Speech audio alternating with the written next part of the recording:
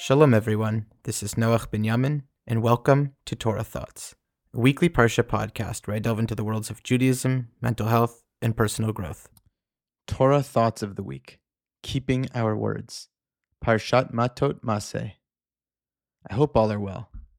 In this week's Parsha, we are given an important directive for living, namely in keeping our words. The halachos around Nedarim and Shavuos are elaborate, but at its core is the primacy and value of following through with what we say. Lo yachel devaro kechol hayotze mipiv yaaseh. We shall not profane our words, and we should do what comes out of our mouth. We can make our words a desecration when we don't do what our lips utter, when we speak, but our words mean nothing. Of course, it doesn't mean that we can never use humor or exaggerated, playful language. There is a time and place, but we still must generally strive to take our words seriously. Imagine you made a plan with a friend. Both agree, and you give each other your word. 12 p.m., lunch tomorrow. You get there and wait, and wait, and wait. No show. Friend texts you. I'm so sorry, I completely forgot. Let me make it up to you tomorrow. I'm buying. Next day, same thing. And you are silly enough to agree to one more meal after. A no-show again. After 3 times, would you really agree to meet this person and waste your time? No way. You might be nice and say, look, you may be busy, but I don't trust you to show up right now. I love you, but I won't meet you. But what if you kept showing up day after day, even with the broken words of your friends?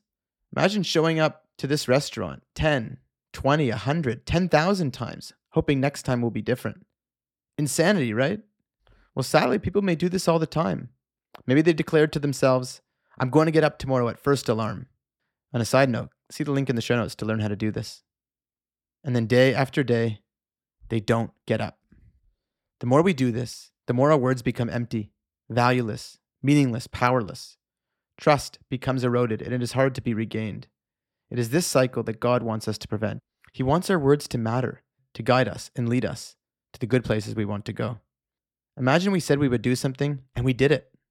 How much more we would believe in ourselves and others in us. Which leads to a very important point. It is better not to commit to something than to commit and not show up. This is why our sages teach us, Tov asher lo tidor, better not to vow.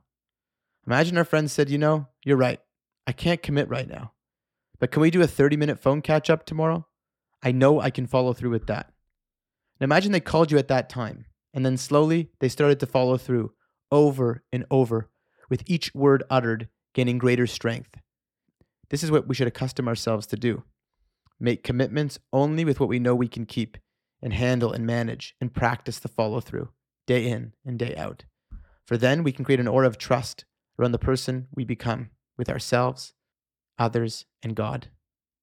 Even if we are accustomed to say we will do things with the term bli neder, without making a vow, we should strive with all of ourselves to fulfill what we say. With love and revealed goodness, may Hashem bless us to be like Him in following through with our word. The section of Nedarim in this parsha is prefaced with Zeh hadavar asher tziva Hashem. These are the words which Hashem commands. This juxtaposition reminds us that Hashem, whose dvarim stand eternal for all time, commands us to make our words have even the slightest sliver of integrity that His does.